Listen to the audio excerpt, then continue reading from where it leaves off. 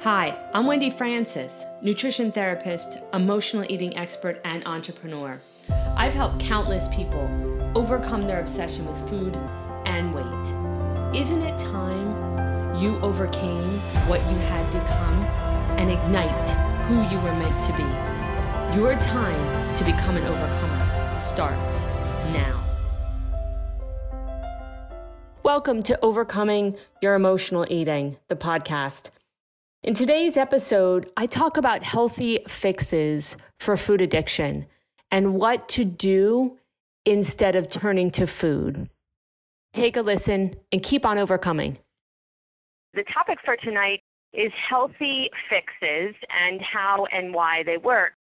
And what I'm referring to when I speak to healthy fixes are things that work besides food to release the dopamine that we've talked about in previous podcasts or calls, I should say, on the addiction cycle, in knowing that the addiction cycle is based off dopamine and the reward system. But because it's such an intricate topic, I'm going to kind of dive back in a little bit to what we spoke about last week. And then we're going to move forward into healthy fixes, how and why they work. And I'm going to set up a framework and some structure for those of you out there that are really wanting to change this cycle for yourself or maybe for someone you know. But the dopamine cycle that I spoke about in the last two sessions, or calls I should say, has been known for at least 30 to 40 years. It may go back before then. But since we've known about addiction patterns and addiction cycles, we've known about dopamine. The big difference now is that we have now understood more about how this dopamine receptor sites and dopamine cycle that I spoke about, how it is related to food. Because previously we've known for many, many, many years, and again, I have to look it up as to how many tens of years, 30, 40, 50, has to do with, we've known that it has to do with cocaine and various drugs. We've further linked it to alcohol, and then it began to open up to other facets of addiction, whether that be gambling, sex addiction, etc.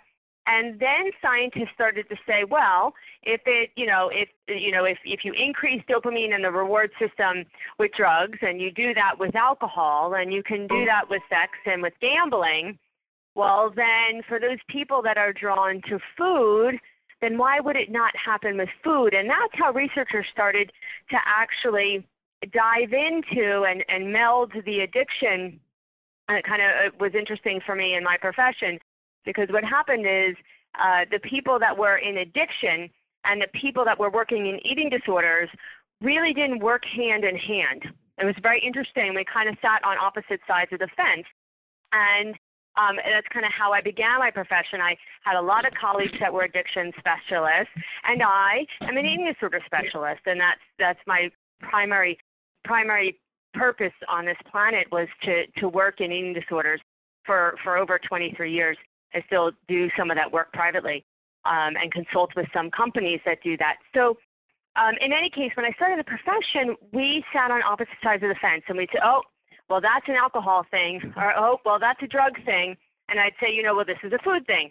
And we very much sat opposite. And what's been so interesting over the 23 years that I've been in the profession is how much we've learned that there is no addiction in a bubble, meaning that our brain and our body can react very similarly to various facets of a reward infrastructure.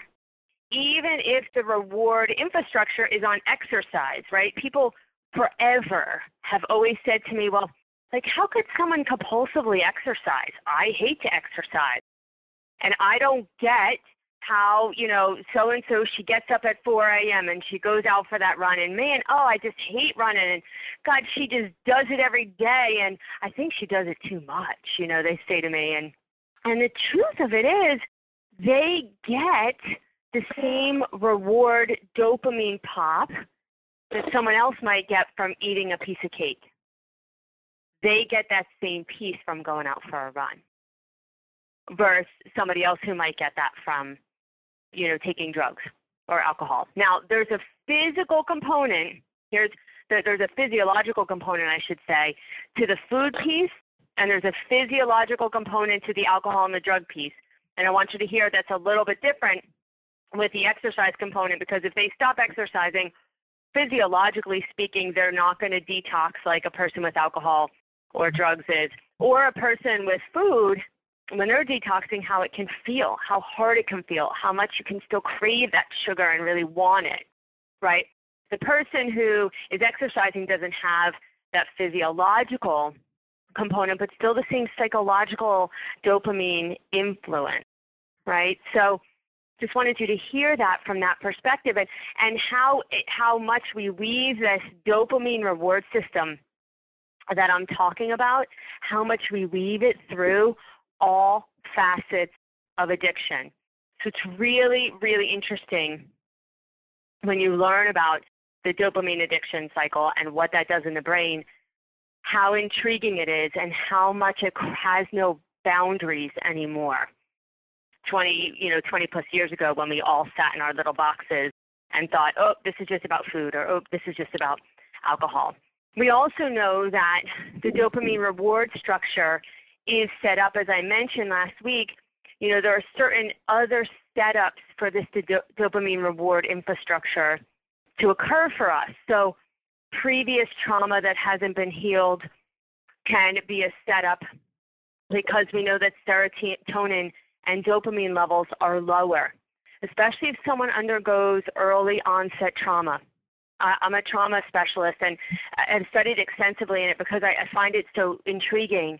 And what we know is the earlier the trauma, the more significant the trauma, the more the brain chemistry is altered. Now, that can be fixed, and I'll explain how in a few minutes. But because the serotonin and dopamine levels are lower for people that have early trauma and significant trauma in their lives, that we know that they're more prone to need that dopamine pop because their brain chemistry levels of dopamine are lower. We also know that there's some other things that can set you up for that previous trauma, a genetic disposition, and also looking at our food system now, which I wanted to talk about this, even though it's not kind of quote-unquote the topic for tonight. I'm pretty good at getting off topic, but I really feel like this is relevant, and I want to bring it to tonight's call, because one of the things that people will ask me, especially my elders, people that might be in their 80s or 90s that, maybe in my life, and they have a real different view on how food was before, and they have an interesting view on how it is now and how many different things we have in it compared to what they had. And if we take a step back and we look at how food became bad, quote unquote, there are ways that we have changed our food system over the last 40 years that are really, really interesting to note.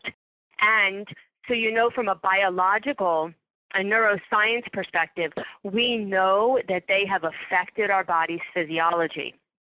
So if you look back, for example, let's see, it was in the 70s when we developed, actually I'll go back before then.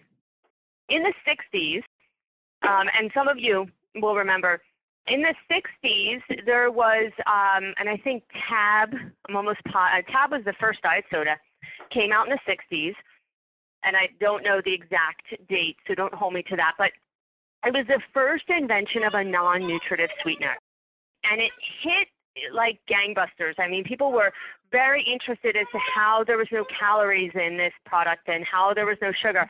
And it really started this monumental snowball of non-nutritive sweeteners, from Splenda to aspartame to NutraSweet.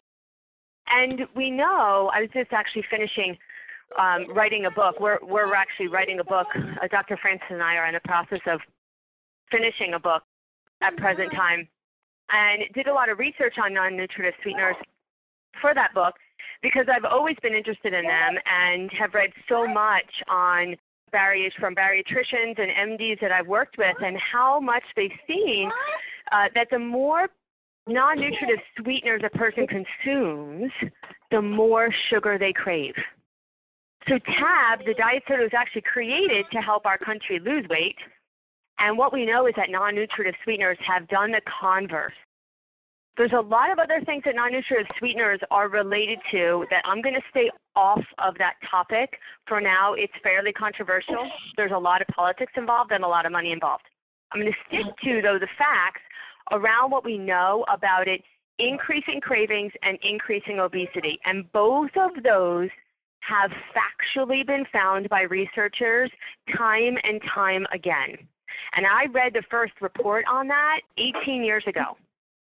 So we know that these non-nutritive sweeteners physiologically create sugar cravings. We also know that they can create a facet of addiction for people, especially the non-nutritive sweeteners combined with the bubbly. There's a combination there that is really physiologically addictive because there's a small reward structure to drinking that drink, right? So, many, many years ago, we didn't really get how food physiologically could be addictive. I knew what my clients felt. I didn't understand the physiology behind it. And the physiology is now caught up with what my clients have said for years and years and years. It's not just a feeling. There can be a physiological addiction to non-nutritive sweeteners. We also know that there can be a physiological addiction to high fructose corn syrup. In the 70s, due to a development of new fructose enrichment technology, corn started to be processed into high fructose corn syrup, which is a cheap, highly concentrated, more easily transported source of sweetness than cane sugar. So it preserves the food, it stays on the shelf longer, and and it still provides a sweetness. We also know 100% that high fructose corn syrup is addictive. 100%, bar none. So there's a physiological component to our food that wasn't there 40 or 50 years ago. We don't know other preservatives, additives, and dyes. We know dyes and their effect on children, but we don't know about physiological effect and addiction yet, although I guarantee you that's probably coming down the line. Whether or not it is or not, I can't assume, but they're doing a lot of research around that, especially on red and blue dyes and how much they change children's biochemistry. It's pretty interesting. So in any case, we take a step back and we look at how our food became more addictive. We also know that there's some genetics involved. We know that there's some trauma involved. And then we know that there's this dopamine reward system that I spoke about last week. And knowing that, what we have to know is that all is not lost, right? Because I always look for the solution in everything.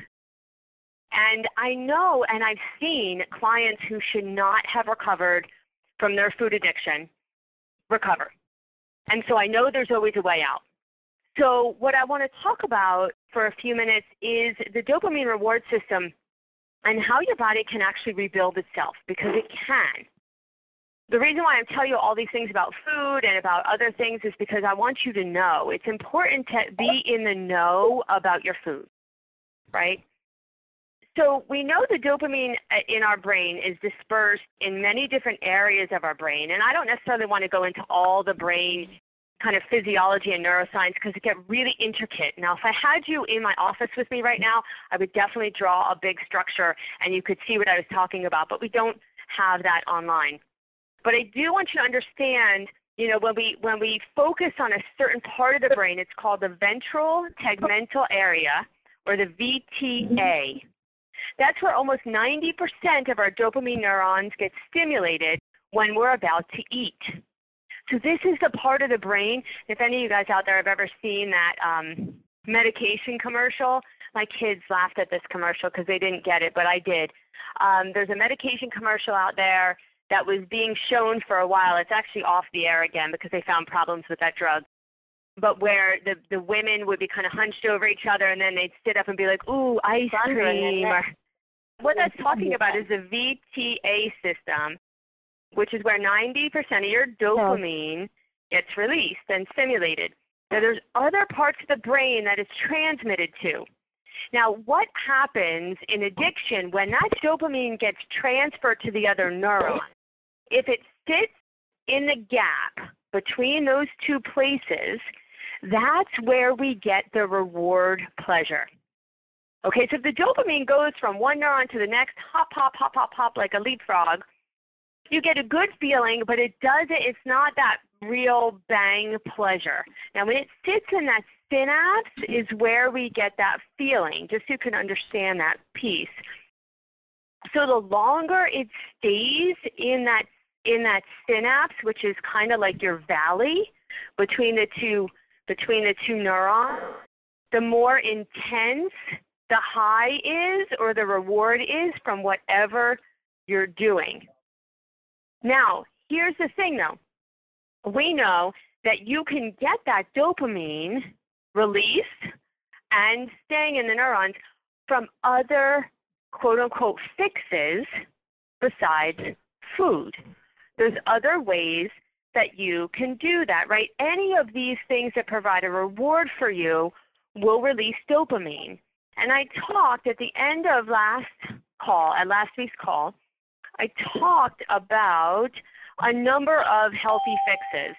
What's important to note is what's your healthy fix, because quite frankly, that's what makes a difference. What we do too much in our society is we read something or we hear something from someone and we think, oh, that worked for them, I'm going to do it. And the truth is what you have to do is find the reward for you that creates that really great feeling. Because you can't have my good feeling, but you can create your own. And so you just figure out what makes you feel that way. So as I mentioned last week, there's a number of things that you can do to create a healthy fix, right? You can checklist your tasks. You can checklist a large task for the day or tasks on a calendar. You can find a creative passion. You can eat some tyrosine, right? If any of you were on the call with me last week, you can listen to some music or meditate and to do a cleanse. So all of that can really help with your dopamine levels. Now, if there's other things that you know you want to impart to begin to give you a reward feeling that never has before, you can do that. And I'm going to tell you how. Let me give you a little bit of structure. So let's just say, for example, somebody's not an exerciser. And, this is pretty commonplace. I probably had handfuls of clients over the years that have come to my office and said, I hate to exercise. I don't want to do it. I hate it. So what I've learned to do is to figure out, first of all, exercise for me and exercise for you are different. Find which way your body wants to move. Because running may not be your thing, and running may not pop your dopamine. Running for me does. Hiking for me does. But you got to find what gives you that reward or the closest thing, because I've had so many people have exercise resistance, which is a whole other topic, that sometimes people that I talk to don't even know how their body likes to move anymore because it's been so barraged with negativity around it. So what I have people do is think about, okay, how did you like to move when you were little? So did you like to skip? Did you like to hop? Did you like to act like a pony? I did. So used to skip around my house like that. Did you like to play tennis? Did you play softball? Or did you play, so where was that for you? Okay? And then what you can do is get what used to be a reward for you, even if it's not now, and you can start to break it down to begin to make it a healthy fix. So first and foremost, you would identify the behavior that you want to be your healthy fix, that you want to convert. right, to begin to give you this dopamine pop. All right? Then you're going to write it in columns. So first column would be my healthy fix. You're going to start with just one every 1 to 2 weeks. And so, for an example, it could be my healthy fix. So it might be, I'm going to try to play tennis twice a week. You got to find the dynamics behind that, right? But so number 2 then, so you figure out what healthy fix you want to go for, what you want to be able to make that dopamine pop for you. And then you're going to write down the things that you do right now that hinders you from doing that healthy fix. Now, if it's something like a physical piece, sometimes you can't get over that, so you got to start again. But you want to write down the things you do to hinder that healthy fix from happening. So it could be, I get to bed too late and I can't get up at 7 a.m. to get to the tennis courts.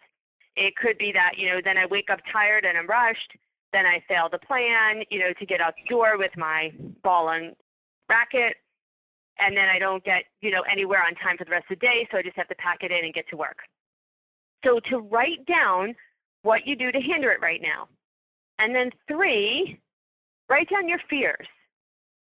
Because what happens so often, we get so afraid of trying something new, but we always keep the fear and the worry in our brain. And what we know, and I've seen this for years, is when fear cycles through your brain, it gets bigger and bigger and bigger. When you write down the fear and you look at it in black and white, you start to see it objectively. So it's extremely important that you write down your fears and worries about starting this. And then 4th, write down what you could commit to. We're trying to begin to implement this healthy fix. So the reason why you code it out in this way is because the brain starts to go A to B to C to D in a behavior chain. And it starts to link this up. Okay, so here's what I have to do. Here's what I don't do now to try and get this done. Here's my fear, but here's what I can do about it. Here's what I can commit to. Here's what I can do. Because so often I hear from people, I can't exercise, or I can't eat healthy, or maybe I can't eat. When I work with my clients with anorexia, I just can't eat, or I can't eat healthfully, or I don't have the time. And I always want to look for what you can do. So in that 4th column, that commitment and obligation is about what can I commit to? What can I do? Instead of focusing on the can'ts, what can you do? And so if you put these healthy fixes into this infrastructure in black and white, it starts to give you a way to move through that. So everyone who's on the call tonight or listening to this back on a replay, write down some healthy fixes that you want to begin to have. Again, you can draw from my list of things we know from research, checklisting tasks, creating something and finding creative passions, eating tyrosine, listening to music, meditating, and doing a cleanse. We know all of those increase dopamine, 100%. That's part of why you see them in our plan. However, for other things you want to start to be able to do, you want to get a reward from, because let's face it, losing weight can be difficult in the moments where you're losing weight. Now, once you get to your goal, it feels great, right? But there's those incremental times. So how can you start to feel rewarded at those incremental times? And what behaviors do you want to impart to allow you to feel that great reward? Right? Is it running? Is it eating broccoli? Right? Which sounds awful funny, but for some people who might hate vegetables, let's try different ways that you can prepare those vegetables. Let's see if we can get your vegetables to a place where you can actually find a little bit of reward from eating those, that dopamine pop of like, ooh, this is yummy. Right? So you can do this structure with anything that you want to be a healthy fix, anything that you want to release your dopamine levels. So I'm going to turn the call over. You guys have been so gracious. I've hardly gotten any feedback. I'm going to turn the call over to you guys and see if anybody has any questions about this particular subject. Right now, we'll open it up to all questions in just a minute. But does anybody have any questions or comments or have any experience with any of this? Is there any, so I'm new to the program, and I guess my question would be, is there any guidance on how long it takes to transition to finding that new dopamine pop? But I mean, I'm sure it's somewhat custom for everyone, but you used to hear that, if you do something for 10 days, it becomes a habit sort of thing. Is there any cycle to the addiction process for food? That's a great question. So what we know is the more that you do the other pieces, from research, what we know is it can take anywhere from 3 to 9 months. And I'm saying that as a roundabout. Now, can it get better? The cleanse helps people tremendously with those cravings. We do, the tyrosine component actually in the metabolic drops, but we have tyrosine in there, but you can also get it from your food. So in any case, the more that you do to cleanse your body, to give it these other things, the quicker it's going to totally begin to shift around from a physiological perspective. Now, the emotional perspective and the trauma perspective, that's another story, right? Because that's, that depends on what's happened and how long someone needs to dive in and work on it.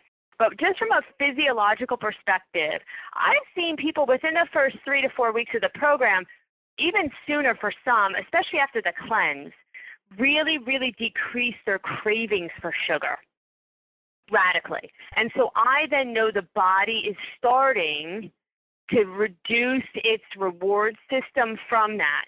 Now here's where people falter, and this is why I do my calls, because then I want you to start to go out there and find other healthy fixes, right? Because if you don't, we can't walk around without getting a reward as a human being. It's just not going to work. We like rewards. They feel good. They make us happy, right? So it can start to, so to answer your question, because I'm going off on a tangent, which I do sometimes, but to answer your question, fully and completely to switch around a kind of a dopamine receptor site addiction cycle, fully, anywhere from 3 to 9 months from the physiological perspective. Although, as I mentioned, I see patients that can start to shift that around within the first 2 weeks of the program in the reduction of cravings, the majority of the time. But they may still have them here or there, but they get their menstrual cycle, it comes back. But, if you hang in there, that starts to happen more and more where you're craving less and less, and then it's starting to implement some of the healthy fixes, as I spoke about before. Thank you very much. Yeah, absolutely. Absolutely. Well, thank you all so much, of you that are on live or that are listening back to the replay. Thanks for taking this time out for you, for learning something different, growing, achieving, and uncovering your best you. Have a beautiful evening and enjoy the weather. Thank you. Take care. Thank you. You're welcome. Good night. Thanks for listening. If you like this podcast, share it with a friend. Rate, review, and subscribe. You never know who you'll help become the next overcomer.